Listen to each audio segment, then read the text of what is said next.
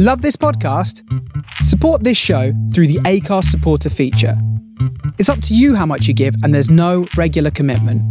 Just hit the link in the show description to support now. When you're ready to pop the question, the last thing you want to do is second-guess the ring.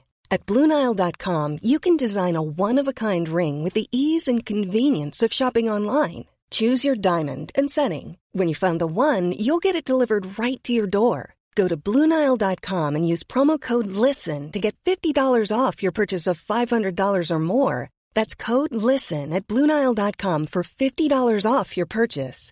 BlueNile.com, code LISTEN. Hey, it's Ryan Reynolds, and I'm here with Keith, co-star of my upcoming film, If, only in theaters May 17th. Do you want to tell people the big news? All right, I'll do it. Sign up now and you'll get unlimited for $15 a month and 6 months of Paramount Plus Essential Plan on us. MintMobile.com/switch. Upfront payment of $45 equivalent to $15 per month. Unlimited over 40 gigabytes per month. Face lower speeds. Videos at 480p. Active Mint customers by 531.24 get 6 months of Paramount Plus Essential Plan. Auto renews after 6 months. Offer ends May 31st, 2024. Separate Paramount Plus registration required. Terms and conditions apply if rated PG. Wow. Nice. Yeah. What you're hearing are the sounds of people everywhere putting on Bombas socks, underwear, and T-shirts made from absurdly soft materials that feel like plush clouds. Yeah, that plush. And the best part? For every item you purchase, Bombas donates another to someone facing homelessness. Bombas. Big comfort for everyone. Go to bombas.com/ACAST and use code ACAST for 20% off your first purchase. That's bombas.com/ACAST. Code ACAST.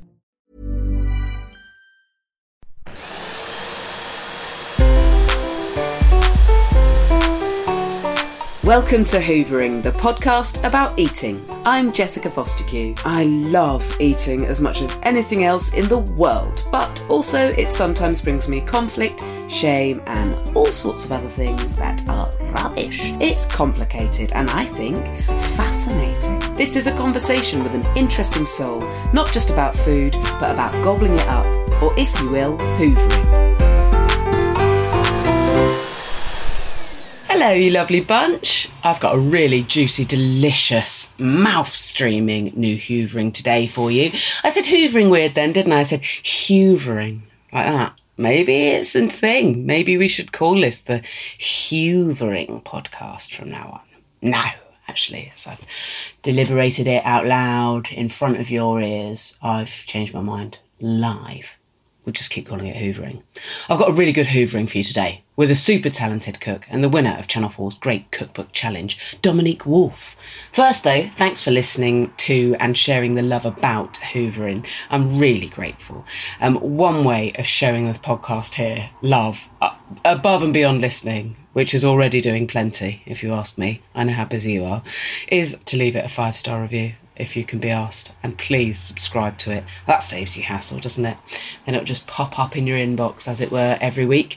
If you've got spare dosh knocking about, we are on Patreon. Go to patreon.com/The Hoovering Pod, and I will swap brilliant things in exchange for your hard-earned money, including exclusive content, discounts to live shows, and I've started making a monthly, really sort of on-purpose dog shit cooking video that I'm doing for my patrons. I hope you're enjoying them if you are already my patron. And coming up soon for patrons, for example, is a recipe or two from Dominique's genuinely brilliant brand new first ever cookbook, and that will be winging its way to every single one of my patrons in their August edition. Talking of August, I'm taking my new show Wench to the Edinburgh Fringe Festival. I would love to see you there. It's on at the brilliant Monkey Barrel 1 venue, my biggest venue yet, at 4:45 every day apart from the 15th, from the 3rd to the 29th of August. And then she's going on tour right to where you live, I hope. Please me, come and see Wench on tour. Bring everyone, I reckon. Bring everyone. Even your dad, I'd say. Come up, see you there. Tickets to see me live and links to everything interesting that Dominique and I are about to mention are, as ever, going to be in the podcast notes, wherever you got this from, and they'll be on my website, jessicafostekew.com. Admin complete. Let's get into this. I'm a lucky duck in the sense that I got my lunch cooked for me by Dominic in her lovely home. What a treat. No warnings other than to note that this one is guaranteed to make you really hungry. Not sorry. Thank you very much. I suppose maybe I need you to tell me again what everything is. Yeah, so today... And is it all from your book? Well, actually, this isn't, but it's... anyway, so we've got spicy beef noodles. Yes, please. That are, I think they're really good. And they're made with chili bean paste, which I heard you know what it is. I love it. Which is great. And it's probably the most, the least known ingredient I've used in my book. Oh, really? Yeah, but what I've done is it's all about making everything really accessible. Okay, great. And if I'm saying to you, buy a jar of chili bean paste, I'm giving you 3 or 4 recipes with it. Okay, great. So I've got it's worth it. Yeah, I've got a shakshuka recipe with it in it as well. I've got another spicy pork noodle stir fry with it, completely different to this. So once you've got that jar, you can get it. And great. Also, I don't think I'd ever have any problem finishing a jar of it once you realise how many things you can stick absolutely. it in, and then it livens up. And then you've got smacked cucumber. Smacked cucumber, which is a great name. It's great. I didn't actually smack it, of course. It's just cucumber, really. It's just like vinegar, and I make. So I also make a brand of chili oil, Chili Crunch, which so you don't have to use it, but I use that, add vinegar and some garlic, and that's sugar. That's it. Amazing. Really and here we've got my crispy broccoli, which is I mean, I can eat almost a whole portion of this myself. While you were delivering a portion of this to your partner, I ate 3 bits of that. The sauce, it's the sauce, and that's kind of like, I suppose it's inspired by satay sauce. It's a spicy peanut sauce, and it's just so simple. It's just peanut butter, honey, soy, and a chili oil. Obviously, my chili oil, but you can use any chili oil with bits. Great. And it's so delicious. Like, just needs to have bits. I can see some whole nuts in there that I want to eat all up. Yeah, I've tried the noodles and they're so good. I love that heat running through it. Gosh, that's so yummy. I wouldn't think to use mince with noodles either. Yeah, I wonder what my issue is with that. I've just never experienced it. So where does that come? Does that happen in Thailand a lot? No, I think this is inspired a bit by the dan dan noodle sort of style, and I was experimenting. Some of my food comes from actual recipes that I've had, or dishes I've tried. Sure. And others, it's experimenting. And I literally had this jar of chili bean paste. I bought it for a mapo tofu recipe. Okay. And it was in my fridge for ages. And I was like, what on earth am I supposed to do with this? So I thought, I'm just going to create a stir fry and let's just see how it goes. And then it was really delicious.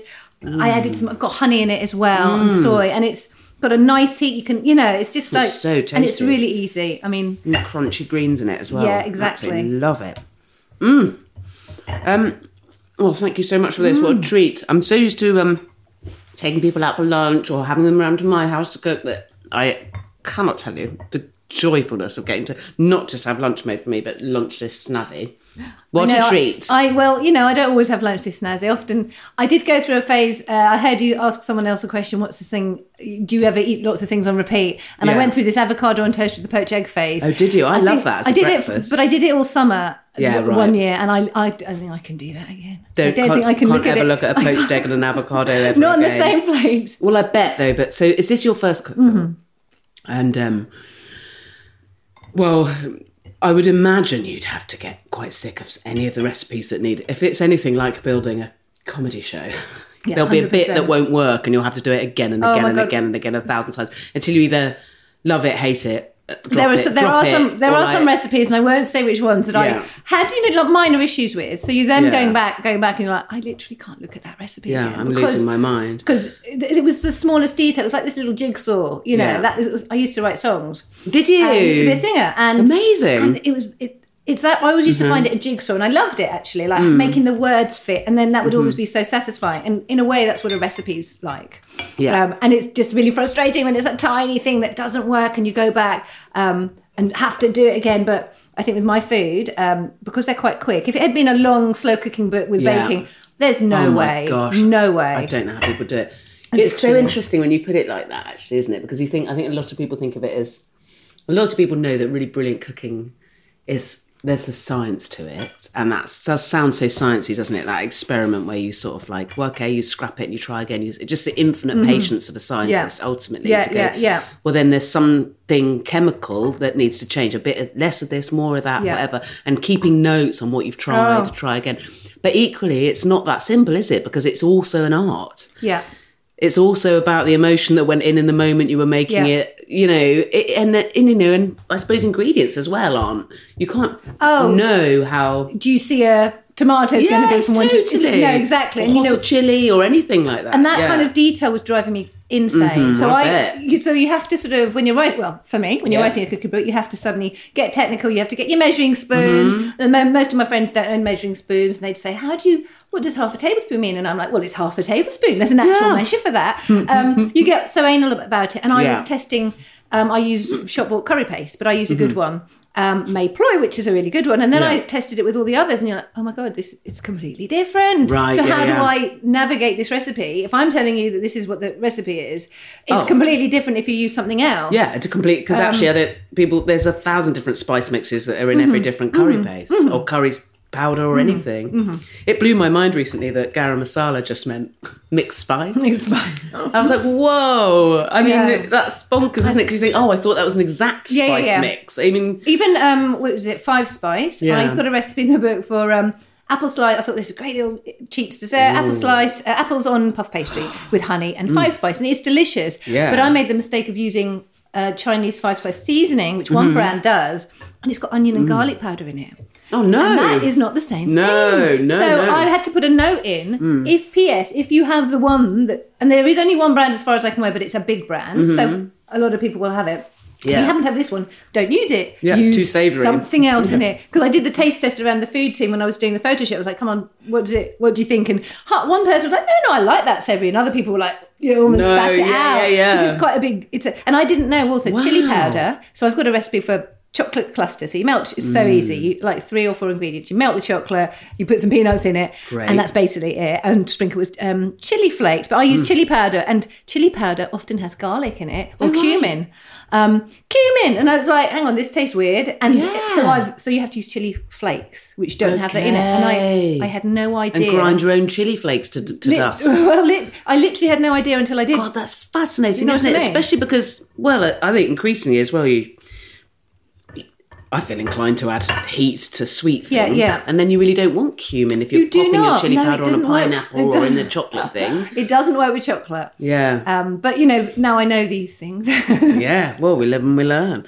I don't know where to begin. Maybe with tell me about eating growing up.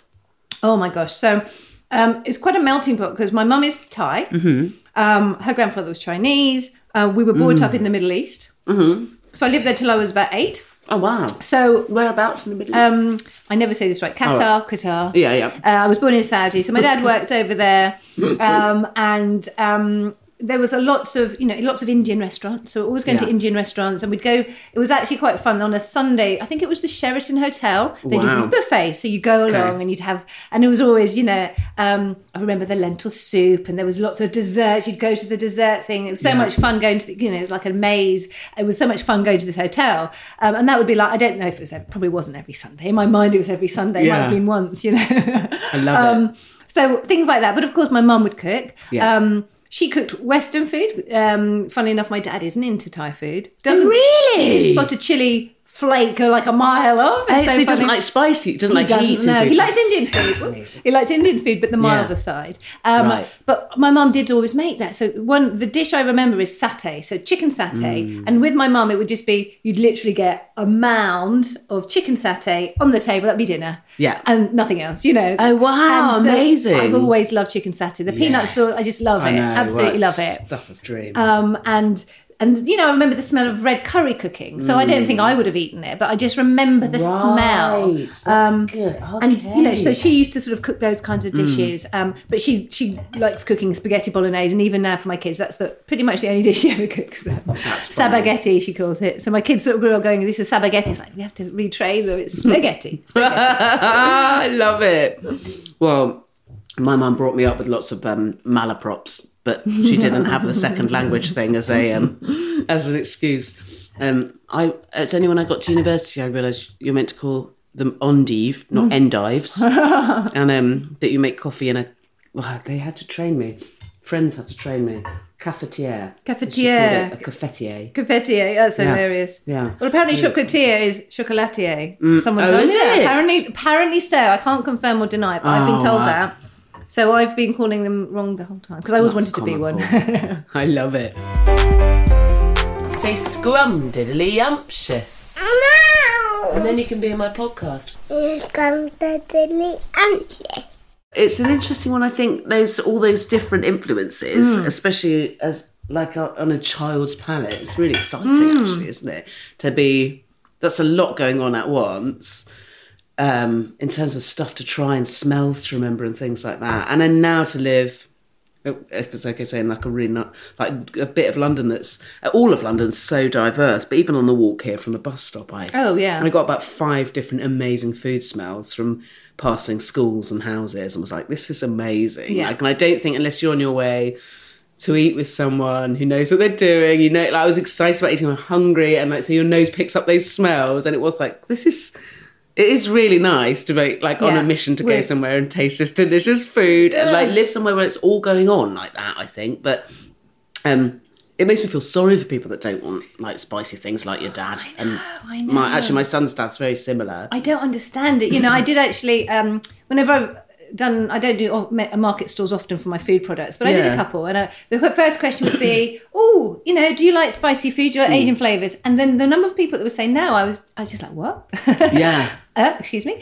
Then you won't like any of my products, and that's fine. But it was interesting that it's not everyone does, and that is also absolutely fine. It also really tickles me when I end up talking to someone on this podcast and they're like, I'm not that fussed about eating. And you go, okay, Some people, great. I mean, it's happened about 2 or 3 times. I've been like, wow, okay. There are people but like in that. itself, actually, it's become quite fascinating to me that. Yeah. Because you're like, so...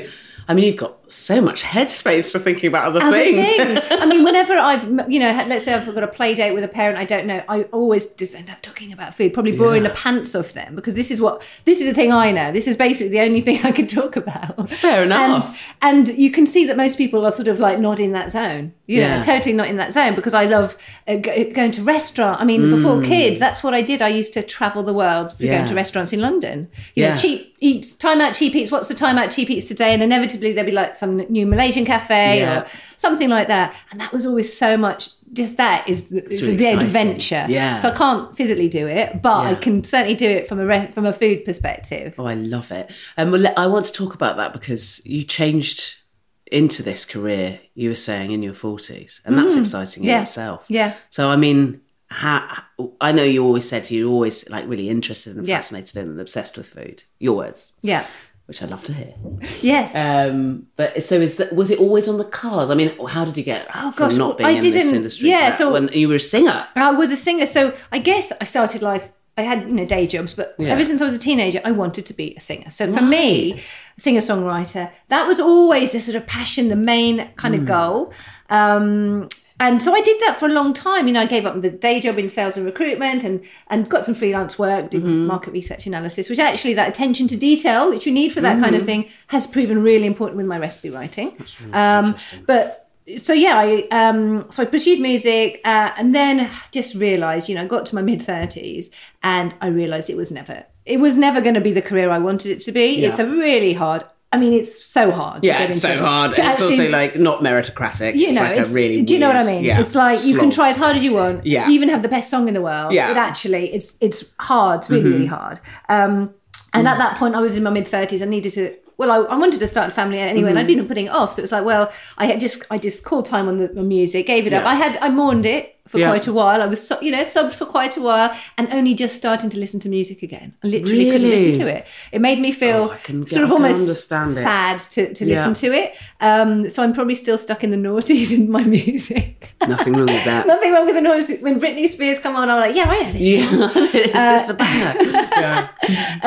So I guess when I had kids, in the back of my mind, I knew I was going to be a stay-at-home parent for a while, and I'd had them in quick succession, so fired them out. Yeah. There's about 16 or 17 months between each Wow, that's really impressive. So, I'm just like surviving and doing kid stuff. But in the back of my mind, I'm like, something's missing. I know I need this career. I want to have something that's for me. I'm not going to be a stay-at-home mom forever.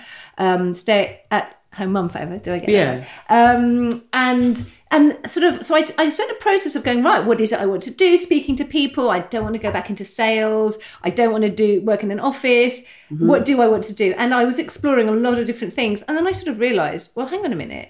there was a couple of realisations that I knew I was always in the kitchen and I loved creating and concocting. Yeah. And at the time when I had my son, nearly 8 years ago, my Thai auntie Deng, although my mum cooked, most recently she just really hasn't cooked. But her sister was the cook, and she had a Thai restaurant in a pub. So she was always, and she'd be over here, always cooking for. We were so lucky. Oh wow! So she lives here. She doesn't now, but she did. So sadly, she went back to Thailand, but she's been here for decades. Please try some.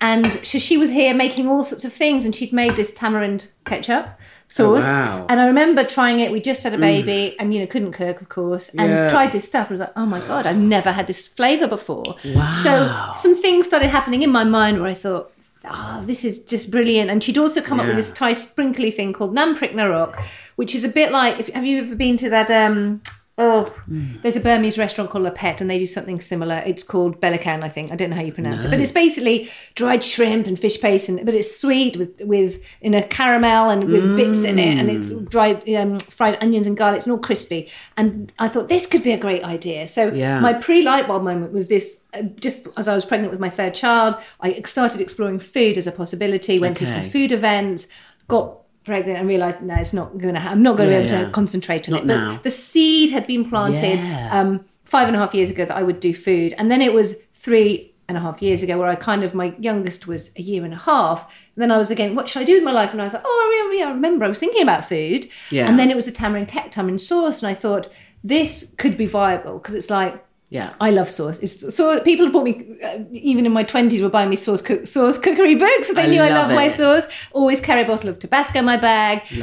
I joked that I was weaned on sweet chili and it's only half true. My mum would come over. So my parents divorced when I was about 10. Yes. But she'd come over and she'd buy a spit roast chicken from Cullen's, which became Tesco, I think. Brilliant. And a bottle of sweet chili sauce, and that'd be lunch, That's right? lunch. And great. in Thailand, sweet chili sauce is called Nam Jim Gai, it's for chicken. Okay. Dipping sauce for chicken. That's what it's for. And they have pictures of some of the Thai brands will have a picture of a chicken, on it. So because what else would you have it with? Well, I know why. What would you do? So I've always loved sauces. So for me, this tamarind sauce was like, I can be authentic and honest and true about this. This is me. This is how I eat.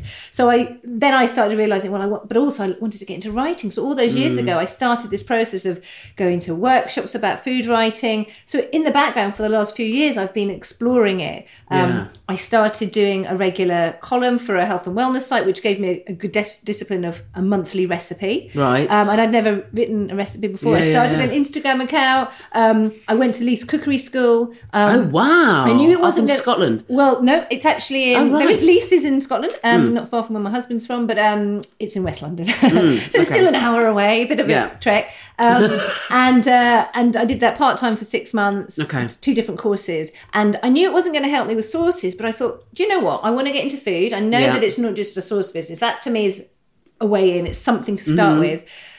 Let's go to Leith's. And I didn't know it then, but those skills have been really invaluable. The time plan, right? I had no idea about this time plan, and I wouldn't have got as far on the programme had I not had a time plan. Right. And just a level of organisation.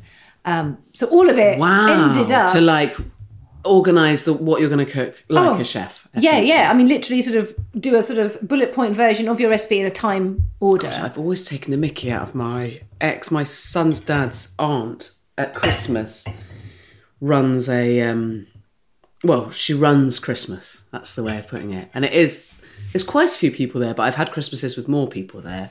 But regardless, there's a plan that goes up. And it's every 5-minute intervals, there's a list of what's going to happen. And some of them will be like, set so-and-so on carrot peeling. And that's quite simple. Brilliant. But some of them will be like, you have to start playing this game at this time. And it's funny until you're trying to make a toddler fit in with that regime. But it was... I now sort of think, well, perhaps that's just a chef's approach, and I've been taking the mickey out of this military. I mean, I'm not military details. It is military. I'm not very good at necessarily sticking to them. Okay, great. But it's nice to have a plan. Yeah, it's good to have a plan. Yeah, I like to write a to-do list, but rarely finish one. Yeah, we know that. But although it's good to cross things off. So just add something you've done and cross it off, and it makes you feel better. Cucumber is amazing, by the way. Yeah, it's my 6-year-old daughter grabbed this bowl, and I was like, no, it's too spicy, and she just was drinking. She was just drinking the sauce. Oh, I like the sound of her. They'll try these things. Great. Which is good. Does your child try things? Yeah, he does. He'll try anything. too many things, actually. I've accidentally let him... Well, not accidentally. I let him try alcohol-free beer, and thinking he'd hate it. He even loved that. Yeah, I know. They want to try these things. No. I feel really lucky on that regard. Like, I don't know, it's one of those interesting things where you go, I think my Britishness actually holds me back from taking too much credit for the good things. I'm very good at knowing that it's probably my shit parenting that screwed things up, but I'm not very good at going, oh, maybe I did something right. But I do. But also, it's luck. I'm aware there's just an element of luck, and you don't get to choose whether you necessarily have kids who are fussy or not. But I've also got, like, I feel really grateful to the universe that he's really passionate about eating. That is amazing. He's really excited about eating. And I remember, like, quite early on realising that actually I don't need to put any effort into making him passionate about food, and I should make sure that there are other rewards and other things so that he's not completely and utterly obsessed. And it maybe took me a bit of a while to clock, because when you've got a baby, and it's so, the joy, I think, of being able to just, for me, I was lucky enough to be able to boob feed when I wanted to, and to feed on demand and all of that stuff, and like knowing that a baby will stop when they're full, or will like have what they want or discard what they don't want, and it was so joyful. And then you get into the later years of them ish, when it's like, actually, no, I already know now he's as obsessed with eating as me. He's never going to not be in the mood for something to eat. There's never going to be something he doesn't want to try. I'd say genuinely, actually, cucumbers are the only thing that he's sort of roundly not liked for several years. That's now. Interesting, but it's not to say he won't. One day his palate will change. Absolutely, they do. Without a doubt, it changes. I mean, This is so delicious, by the way. I'm so glad you like it. I love it. I'm not sure I've cooked it since I've written the book. Oh, really? Oh, it's really like, I'm so shit at, for someone with a podcast about eating, I'm terrible at describing things, but there's like a roundness and a smoothness to it. Well, that will be, so it's got silky chili bean paste in it. And actually, I opted for 12% fat beef. Right. So often I go for 5, but sometimes I think it can be a bit dry. Do you know what I mean? Okay, yeah. So in a lasagna or something, I'd be happy with the 5. Okay. If you get the choice. But actually, I think it just adds that, what do you call it, unctuousness. Yes, unctuousness. And that, I think, is the beef. Gorgeous. That's the beef. And it's got this Daubignon, a bit subtle. It's not too overwhelming. Have you ever tasted it out of the jar? No, the bean paste. Probably don't. Okay, probably don't. Okay, probably don't. Okay, good to know. It's really salty. I thought I should try it, you know. And it's so salty. So it's an ingredient you put in things to cook. Yes, you don't just like dump it on. So I am such a perv for salt that I might like it. I do love salt. I love salt. So I've actually, when I was writing the recipes, I totally had to, bring it down and not put as much in, and say add, if you want, add extra, because it's so. Yeah, I've had to do that just in cooking for people in life. Yeah. My mum's always complaining about the salt. Is she? That's funny. And I got told off as a student. I've got my friends I made as a student, who I'm still lucky enough to be friends with. Brilliant, impressive women now. Not that they weren't then, but my reputation in our house shares as students was don't eat anything I've made because it would be too spicy, or my soups would be too spicy. Oh, spicy. Everything just too salty, too spicy. Yeah, well, that's perfect. You'll like the book then. Yeah, I'll love the book. I can tell I'm going to love the book. Have you ever had a thing you didn't like to eat that changed one day out of nowhere? Oh gosh, I tell you, there is something I don't like, and I still don't like it, and I keep on trying. And this is I'm probably the only foodie person in the world. Do you know what? Can you guess what it is? Cheese. No. It's so obvious, and I literally am I'm the chocolate. No, I am. Sadly, that is my main vice. I love chocolate. But okay, just tell it. Olive oil. Oh wow! Yes! That's so funny. That's really funny. This is so fun, and especially as well because haven't you won a Jamie Oliver challenge? He's like the person who made everybody get olive oil in there. And I always used to watch his programs, going, "No, don't add the olive oil."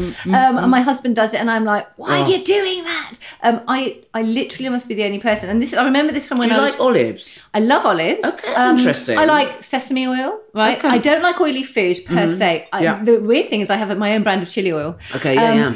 But I wouldn't actively go and eat the oil part. I like the bits. Yeah. It's all about the bits. But there's something about olive oil, it's the flavour I just cannot take. The better, like when people say just dip that in, I honestly couldn't. have, think of anything so worse. Interesting. So is it, and I try. It's a flavour, not a mouthfeel. It's probably a combination, but the flavour, because anything that's too greasy, like I've tried some proper bang bang noodles from this place. I was like, right, I'm gonna try these Sichuan noodles from this place in Holloway, and I knew I probably knew they would be too oily for me, but I needed to try it, and they were too oily for me. I was like, I can't eat this.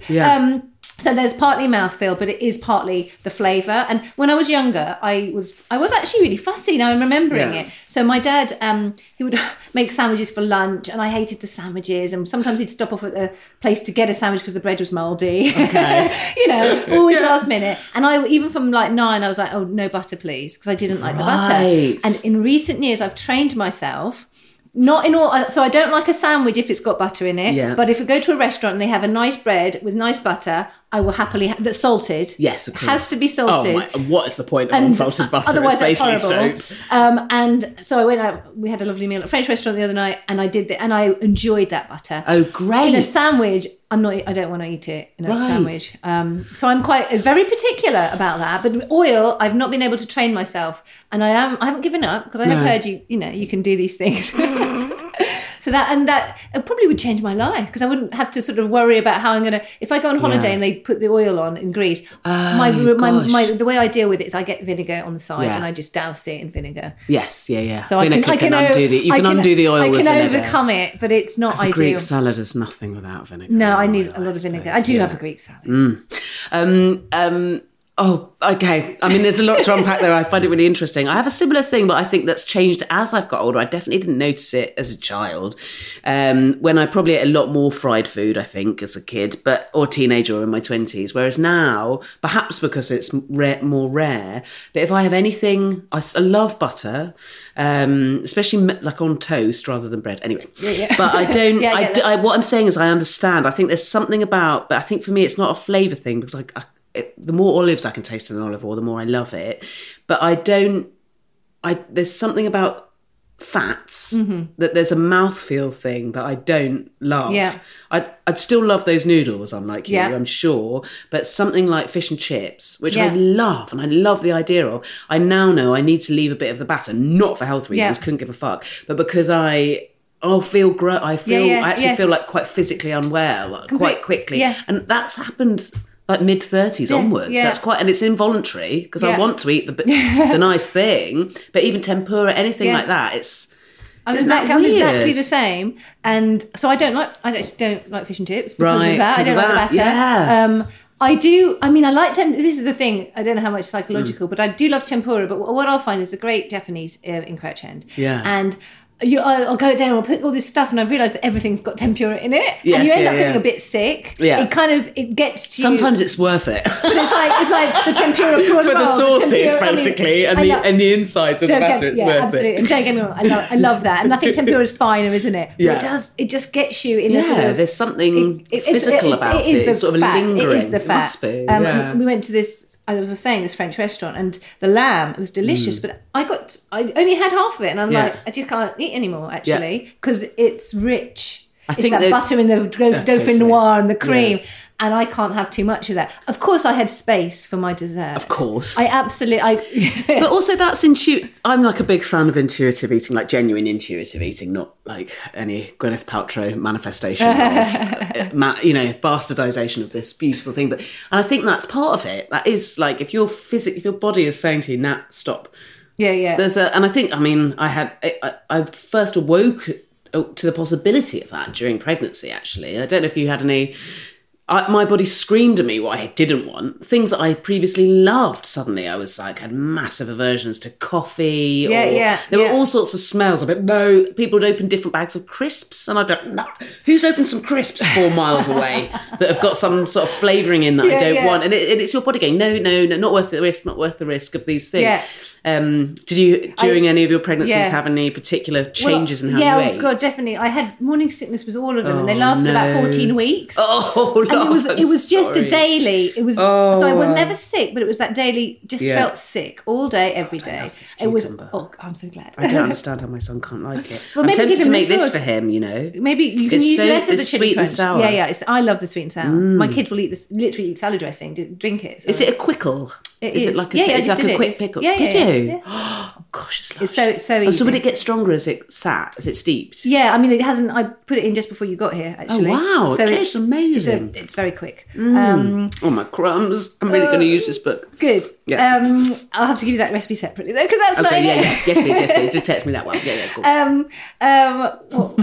So on that 3-month period, the only thing I could eat was, and it was white stuff actually, because it was like getting a crumpet with nothing on it. Yeah, perfect. I couldn't face food, but I needed something. So it was, I did feel a bit disgusting with it. In the end, eating like white bread and I know loads of people who've only basally been able to eat carbs in the first. Luckily, that was only the first 3 months, and then it got better. And I think I probably did go off coffee, spicy food. Actually, I think it took me a while to get back into having chilies on my food again, because I always used to have bird's eyes on top of every meal. Yeah. And it took a bit longer for me to sort of get back into that. Yeah. But I think after that first 3 months, it was fine, you know. And I think I was much more cautious on the first one about things like steak and sushi. But actually, I'd read enough to go, right, I'm still having runny eggs. Yeah. If they've got the lion thing, what do you call it? Red lion, it's fine. Yeah. Steak, I think I was still funny about it having it rare, because I like it, like really rare. Sure. Me too. But I did have sushi, and I don't know. I read it was sort of anyway. Perhaps I assessed my risk, and anyway. No, me too. I had sushi. I craved it, so I thought it'd be fine. So yeah. And actually, I didn't. I went like I had been vegetarian up until I got pregnant, and then my body screamed. It must have been an iron screaming. I desperately wanted a really rare steak all through my pregnancy, which I obviously didn't do. I was very good for the first 2 trimesters, and then the 3rd trimester I went to France, where, because it's a cultural rule here not to have rare steak, and it's more, I think, that to do with risk of food poisoning during pregnancy as opposed to anything particularly. Anyway, in France they don't give a shit if you're pregnant, and I had a small glass of red wine and a bloody steak twice on a holiday in France. I had a great time. Oh my God. And my kid is fine. Exactly. Well, I may have had a few more glasses of wine in my 3rd pregnancy than I did in my 1st. I bet. It would be bizarre if you didn't. That may explain her slightly wild behaviour, but, that was just what happened. Yeah, fair enough.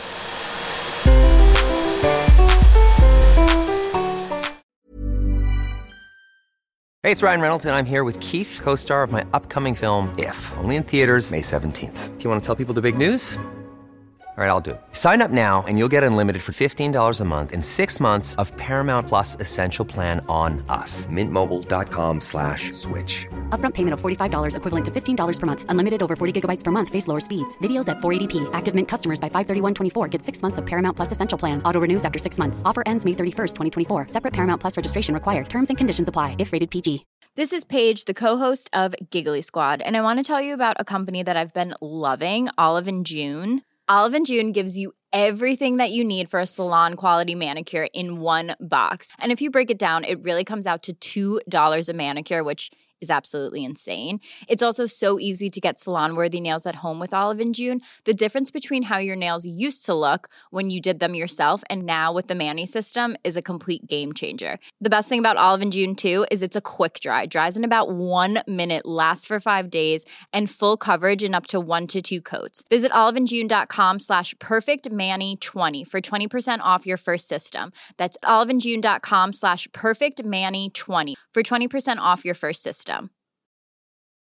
Quality sleep is essential. That's why the Sleep Number Smart Bed is designed for your ever-evolving sleep needs. Need a bed that's firmer or softer on either side? Helps you sleep at a comfortable temperature? Sleep Number Smart Beds let you individualize your comfort, so you sleep better together. J.D. Power ranks Sleep Number number 1 in customer satisfaction with mattresses purchased in-store. And now, save 50% on the Sleep Number Limited Edition Smart Bed for a limited time. For J.D. Power 2023 award information, visit jdpower.com/awards. Only at a Sleep Number store or sleepnumber.com.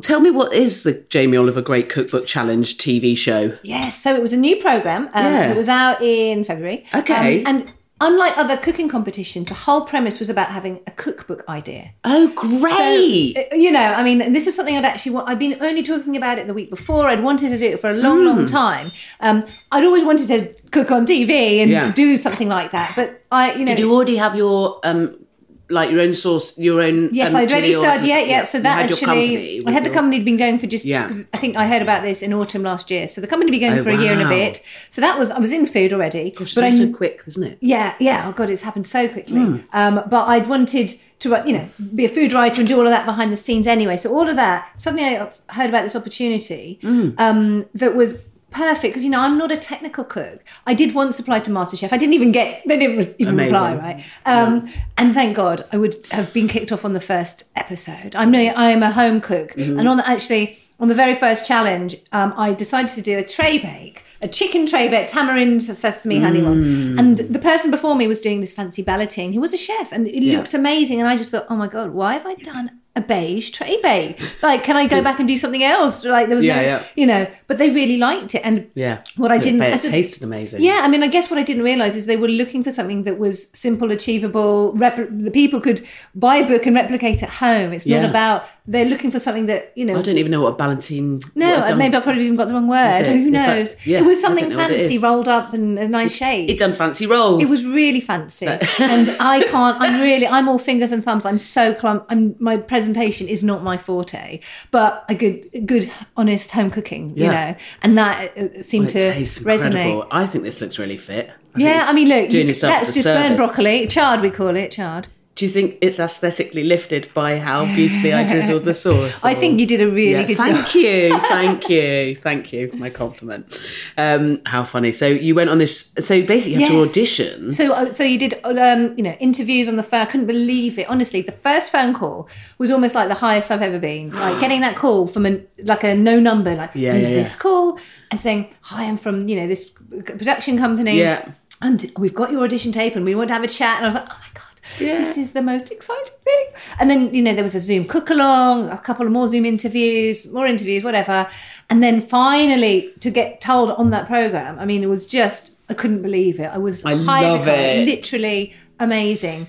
And that was almost the highest feeling I've had. I love it. So exciting. And then, they send you've got all the challenges you have to prepare for and recipes. And I had my idea, but it gets honed over that period. Yeah. And I think everyone on the show sort of, not everyone, people did have their concepts, but my concept was always, this is easy Asian-inspired food. Yeah. But I had to sort of really, how do we hone it down, focus it? And actually... I realised over the weeks that this was a solution for people because I have friends who have said to me, oh, I love Thai food, I love Asian food, I just don't know how to get started. Yeah. It seems really complicated. And I'd be like, I have it 4 times a week, it's really easy. Yeah. Like, if you've got a really good curry paste and coconut milk, you've got a curry in like 15 minutes. Yes, How can I give you my hacks? How can I show you how easy it is to use these flavours? So then I realised that it was about a solution for people. Yeah. And that is what clicked. Can you explain to me why sometimes if I'm making a Thai curry or something with a curry paste and coconut milk, why does it sometimes feel like it's the most beautiful blended flavours and other times it feels like you've got a bowl with 2 separate things happening? I know, well, it could what be... What have I done there? Is it not good enough coconut milk? Do you know what? Coconut and I have tried all of them. Separated yeah, I've tried all of the ones actually because I was using a Thai one and then I was like, well, let's just use all the ones. And they really vary, even not just from brand to brand. Some of them are really gloopy. Yeah. They've got stabilisers in them. Right. But then some of them are all right, even though they've got stabilisers in them. Sometimes they get one brand and on 2 different occasions they'll have a different amount of coconut cream to the water. That really feels like it happens all the time. It's potluck. And sometimes it's one item inside there and sometimes you've got a solid and a water. Weird. Like very weird. And sometimes I think, is that the amount of times where you pierce the top and think it's all solid and then it goes everywhere, literally. And I've got my Thai curry, beef and peanut curry in there. Yeah. And when we did it on the shoot, it was a completely different colour to when I did it on the show, and it really bothered me. And I spoke to the food team. Can you why is it? Have I done the recipe wrong? I hope I've not done the recipe wrong. And then I realised I did it a few months later, and it was back to the right colour, and it was the coconut milk. Right. There was just a different amount of coconut cream in the tin we used on the set to how it was on other occasions. So it just varies. There is a variation. And that's all I can put it down to because I've tried enough times. So it's not to do with, I sometimes wonder if I've let it get too hot and there's been some separation or something. No, I think like my auntie would always put a bit of oil in a pan. She'd fry the red curry paste for a few moments until it changes colour and releases some of the oils.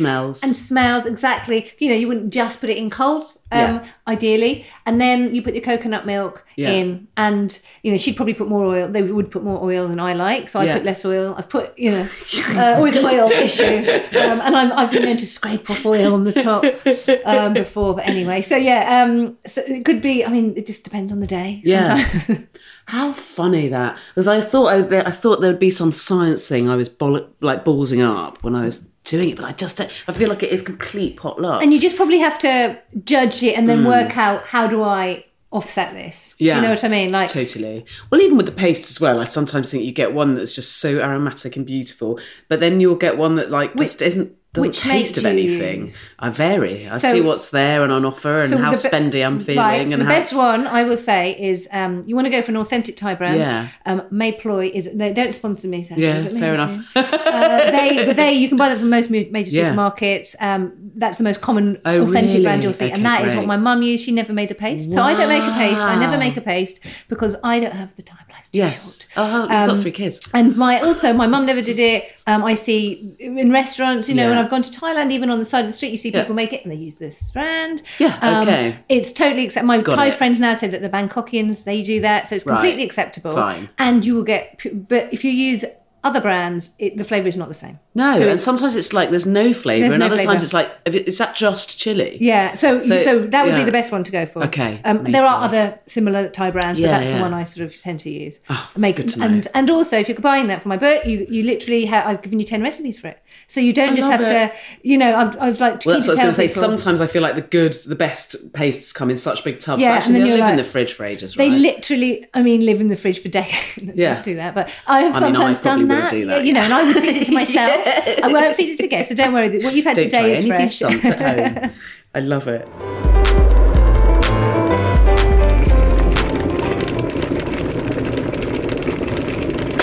Okay, I'm going to ask you some of my more sort of quick-fiery type questions. Have you ever eaten food not intended for human consumption or anything that wasn't food? Oh, well, I'm sure when I was a kid, I'd be eating dog chocolate. Great. Oh, God. It looks like chocolate, doesn't it? And buttons, I'm sure they're buttons. Yeah, they're buttons. I remember that. I don't even have a dog, so I don't know where I would have tried this. But I know I did. I know I've done this. Friend's house or something. Yeah, and also probably like baby milk. I'm sure I've eaten that as powder, and maybe when my brother was young and my mum had it in a big container, and I'm sure I've scooped that into my mouth. God, imagine that's a bit like... there's probably bodybuilders doing that. Yeah. Just dust. Yeah, it's just what's the worst looking or smelling but best tasting thing you've ever eaten? Oh, God. The worst looking... Well, the worst sort of looking and worst tasting is probably... Durian isn't my favourite. I know that wasn't the question, but I when I went to Thailand last, I hadn't, all the time before, I hadn't tried it ever, and I was on a mission to try it. I needed to try it. I tried it for this podcast and had an alarming time. Yeah, it's too creamy, I think. This is back to the creaminess and weird flavour. Oh, that's interesting. And you know what? So I bought a load. I tried it. Great, I've tried it now. I don't want it again. Yeah. And I tried to give it to someone, and there was a beggar on the street in Thailand, and I was like, "Here, have this durian." And he was like, "No." That's really funny. He completely refused. No. It's one of those you love it or hate it, literally. But it's things like, my kids hate, the smell of anchovies, for example. Oh, wow. But I love anchovies. Yeah. So they, or blue cheese. Santaga, however you say it, does not smell nice, but it's delicious. So I think it smells great. I love it. It makes one of my cats go like wild. Does it? Like as if he wants it. Yeah. Yeah. No, that's interesting. I love that. It really made him grow on me. It is strong. Oh gosh, I'd forgotten about dog chocolate existing. It's a whole thing. What's the swankiest thing you've ever eaten? Oh gosh. Swankiest thing. I'm just thinking. I've been to some nice. I was very lucky to go to some nice tasting restaurants in San Sebastian. Oh wow, I'd love to go there. There was one. I feel like everyone I'm talking to has been to San Sebastian. Yeah, it's Pinchos. Oh my God, that I have to say that's actually not swankiest, but is one of my favourite things. Yeah. I love a street food, so anything street food is amazing. Yes, and San Sebastian is so much fun. It certainly was before COVID. I haven't been there for a few years. Yeah. So I'm really hoping that culture hasn't changed, because you would go into a bar, it'd be a bar full of canapes. I mean, well, not I'm sure the pinchos, and you'd go, what would I want? And you pick some from the bar, then you tell them after what you've eaten. So there's a big trust thing. Yeah, which I don't think the UK Did you keep your stick or something? No, because everyone chucks it on the floor. Oh, wow. Well, certainly the restaurants we went to. So it was kind of like, and then you have a drink, and then you pay. You said 3, you signal 3, they charge you, and or they've been keeping tally somehow mysteriously, and then some of the places you can have stuff at the behind they cook stuff, whether it's scallops or I don't know, whatever, and absolutely it's just heaven for a foodie. And then you go to another place and they specialise in something slightly different. It's just wonderful. And I think my kids are old enough.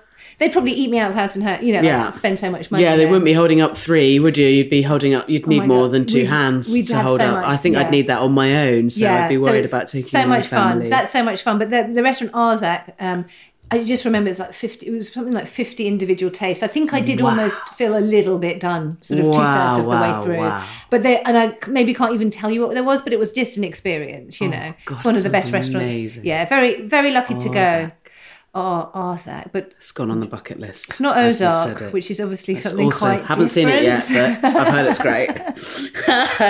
5-second rule, yes or no? Yeah. Great. Got 3 kids. That's quick. Lovely quick answer. Really love a quick answer to that. If there's no other option, would you eat a person? Yeah, I sometimes think about this because I watched Hannibal. Did you ever see Hannibal? Oh, the original. No, the most recent one. No, I haven't. And there was a scene. I hope I don't give this away to anyone, but Gillian... Spoiler incoming. Warning. This is spoiler. Gillian, turn away now. Gillian, Anderson. So anyway, she's sitting at this table and she's basically they're eating a ham, but then it zooms down to her leg and her leg's bandaged up. So sometimes I think of that and wonder what that would be like. Oh my God. Yeah, things like that make me give quite a solid answer. I was just actually. my gosh, so every now and then I do think of that.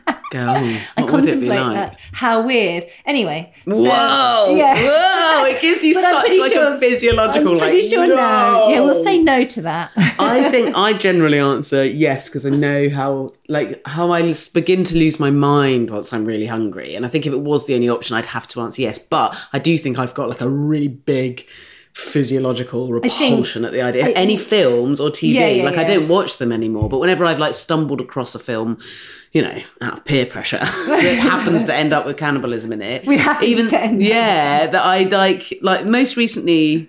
Oh, it's interesting. Again, I don't want to give any spoilers, but from the opening credits, the riskiest thing I watched recently was Yellow Jackets, which was amazing. Was it good? Sky. Right, yeah, okay. and it was worth it. But there have been films in the past, like there's one called Book of Eli that I still have a nightmare about every now and then. That sounds like is it a horror film? It sounds like a horror film. It's a post-apocalypse sort of survival horror. Oh God. What's the most futuristic thing you've ever eaten? Oh gosh, futuristic thing. I'm sure. It was this restaurant in Lisbon. And it was something that was in a big seashell. Ooh. And it was like a foam supposed to smell of the sea. And it was, no. It didn't work? No, it did. It just wasn't very nice. Right. So it was this sort of eating experience that wasn't food. And actually, there's also another thing I've had. It's not futuristic, but it was not up there. It was pressed fish roe. I had it in Milan. Oh, wow. And it made my husband gag. Really? And the woman who owned this little osteria was standing sort of over us. No. And, I was literally swallowing it down. I mean, that was quite challenging. Pressed fish roe, like caviar. Is that what fish roe is? No, yeah, I think it was orange. I'm not sure. It was a few years ago now, and it was just really quite a difficult thing to stomach. Too much. Yeah. God, that's the downside, isn't it, of being a really amazing food adventurer? Yeah. Going around the world to try all these amazing restaurants, is that every now and again you are going to stumble across something where someone's just massively overstretched. Oh, I know. I mean, I used to love the food, like Anthony Bourdain. Mm-hmm. He was my favourite, and some of the things he ate, you just think, I couldn't eat that. And there was another programme, the Lonely Planet Travel one. Yeah. Did you ever watch it? No, but I've heard about it. I just loved it. It was probably a 90s or noughties programme. Yeah. And I think he was eating something like the bowel of a whale, and possibly including the poo. Yeah. And the guy, he would eat anything. He was literally gagging. Really? He was exactly like that. Somebody forwarded me a really interesting podcast about a conspiracy theory that lots of calamari that you have cheap in fast food restaurants isn't really calamari. It's pig bung, which is pig bowel. And it's like one of those like American investigative journalism podcasts where they really do the research about whether that might or might not be possible. And it's great. I'll forward you a link. I'll put a link in the podcast notes if you're listening. And thank you to whoever forwarded me that. They did it cruelly because I talk about loving calamari and now I question everything. Oh my goodness. But it also has a nice sort of twist at the end of the tail as well. End of the pig's tail. Excuse the pun. A slighted goddess turns the whole of Earth into a giant never-ending screw-fix shop front. So there's nothing to eat, nothing to sleep on, no one to talk to, except spanners and spirit levels, and it quickly descends into one of the most boring apocalypses ever. But luckily, she's agreed to undo her curse, but only if you, and weirdly it does have to be you, play Twister on the bed of the sea with scuba equipment, obviously, for 16 hours. It sounds impossible, but you do it. You're a hero. Your reward is the adulation of all people for all time. You've saved us from like a really, really drudgerous apocalypse. But your reward in the moment, and bearing in mind that was a long 16 hours and you couldn't have any snacks, you were underwater, you had scuba equipment in your mouth. You're starving. Your reward in the moment is the feast of your dreams. It's a fantasy feast. Right. So this is the opposite of a last meal. You couldn't be happier and you couldn't be hungrier. Yes. And nothing has to be possible, let alone ethical, healthy. There's no consequences to any of this. It's about absolute joy and satisfaction in that moment. So the happiest possible mindset you can imagine being in for a feast. And then what would you eat? What would you drink? And if there's a who with and where, you can have a who with and where. Well, yeah. And also, this is only your answer now. Like, it doesn't matter. So don't worry about this being your answer for life. I think that makes it a very stressful question. Oh, yeah, that would be stressful, wouldn't it? Do you know what? Being in a street food market in Thailand would be pretty amazing. But then I'd also want a beach somewhere. Okay. So, but I think with childcare... Yeah.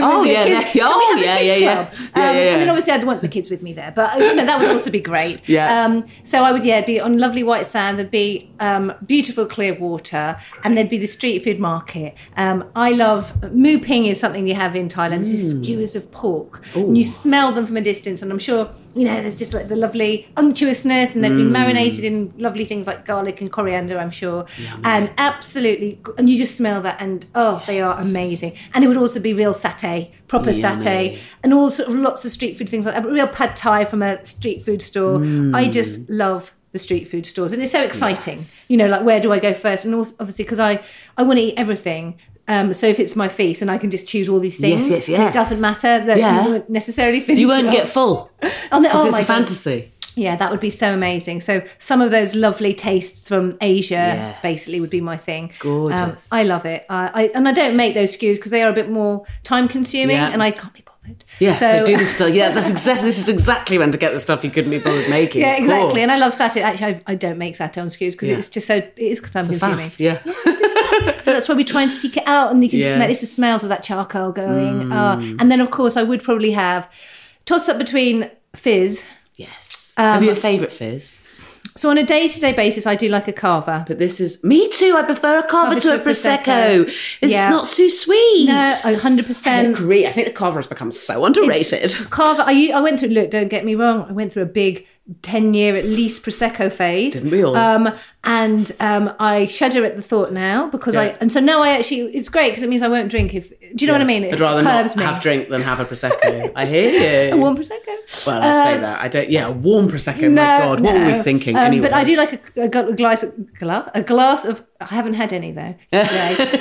A glass of cold cava. If it was my birthday, I'd have champagne. Would be very nice. Of course. But cava this is a fancy feast. So if you'd rather have champagne today. But I do love a good margarita. And I don't have them often enough because when you've got kids, 2 margaritas would give me a banging head for quite a while. Yeah. So that's sad, but because I do like it's small but mighty, isn't it, a margarita? And one's definitely not enough. Two's a good amount, but then often you go to 3, and then that's when it's for me. That's do you know that I think the way to do it, this is so pathetic, but is to go to somewhere like Oaxaca where they're not going to give you like free poured portions. It's a very kind of like small.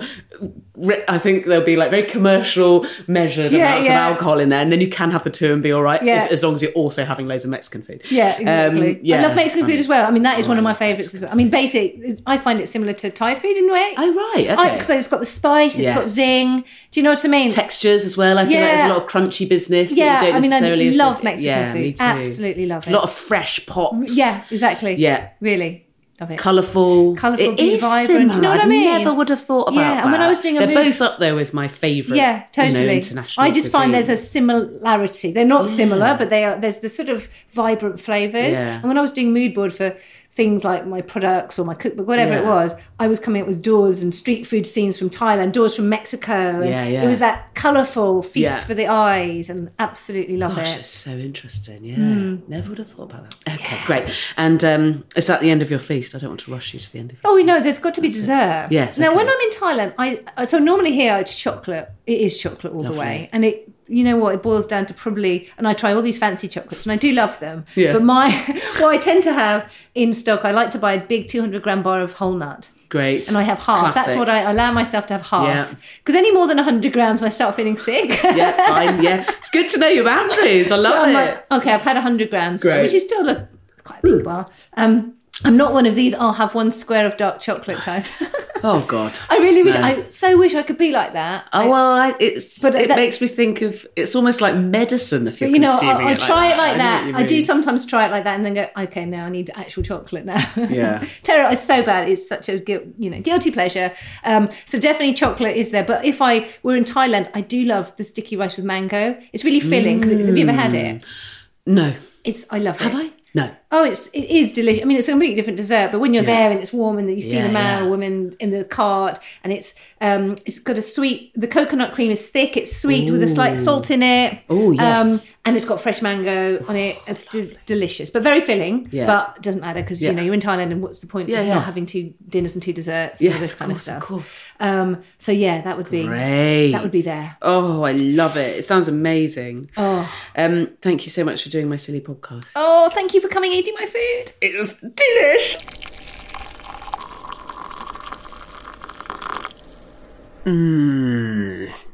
Delicious. What a smashing day I was having there. And we turned out to be carver-loving, batter-bashing taste bud twins. Lovely stuff. I can't wait to buy some of that paste. I bet you can't too. I've put a link to it, Mayploy paste, in my podcast notes.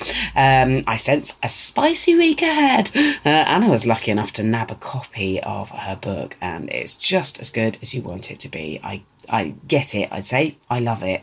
It makes everything in it so easy. It's a really brilliant cookbook.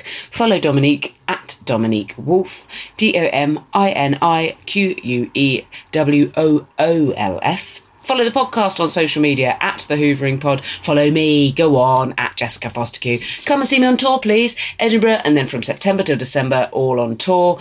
And I've just released a brand new tour date for Salisbury on Saturday, the 19th of November. Links to everything interesting that Dominique and I mentioned throughout the podcast, including where to buy her book, where to follow her on social media, where to buy tickets to see me either at the Edinburgh Fringe or on tour, are, as ever, on my website, jessicafosterkew.com. That's also where you'll find a link to email me if you've got something longer to send me than you can do in a tweet. Huge thanks to Acast for hosting the podcast. Hoovering is produced by Emma Corsham, and the music is by Mike Greenway. Until in 2 weeks, happy hoovering.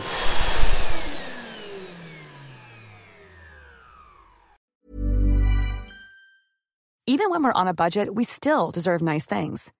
Quince is a place to scoop up stunning high-end goods for 50 to 80% less than similar brands. They have buttery soft cashmere sweaters starting at $50, luxurious Italian leather bags, and so much more. Plus, Quince only works with factories that use safe, ethical, and responsible manufacturing. Get the high-end goods you'll love without the high price tag with Quince. Go to quince.com/style for free shipping and 365-day returns. Hey, it's Paige DeSorbo from Giggly Squad. High quality fashion without the price tag. Say hello to Quince. I'm snagging high-end essentials like cozy cashmere sweaters, sleek leather jackets, fine jewelry, and so much more. With Quince being 50 to 80% less than similar brands. And they partner with factories that prioritize safe, ethical, and responsible manufacturing. I love that. Luxury quality within reach. Go to quince.com/style to get free shipping and 365-day returns on your next order. Quince.com/style.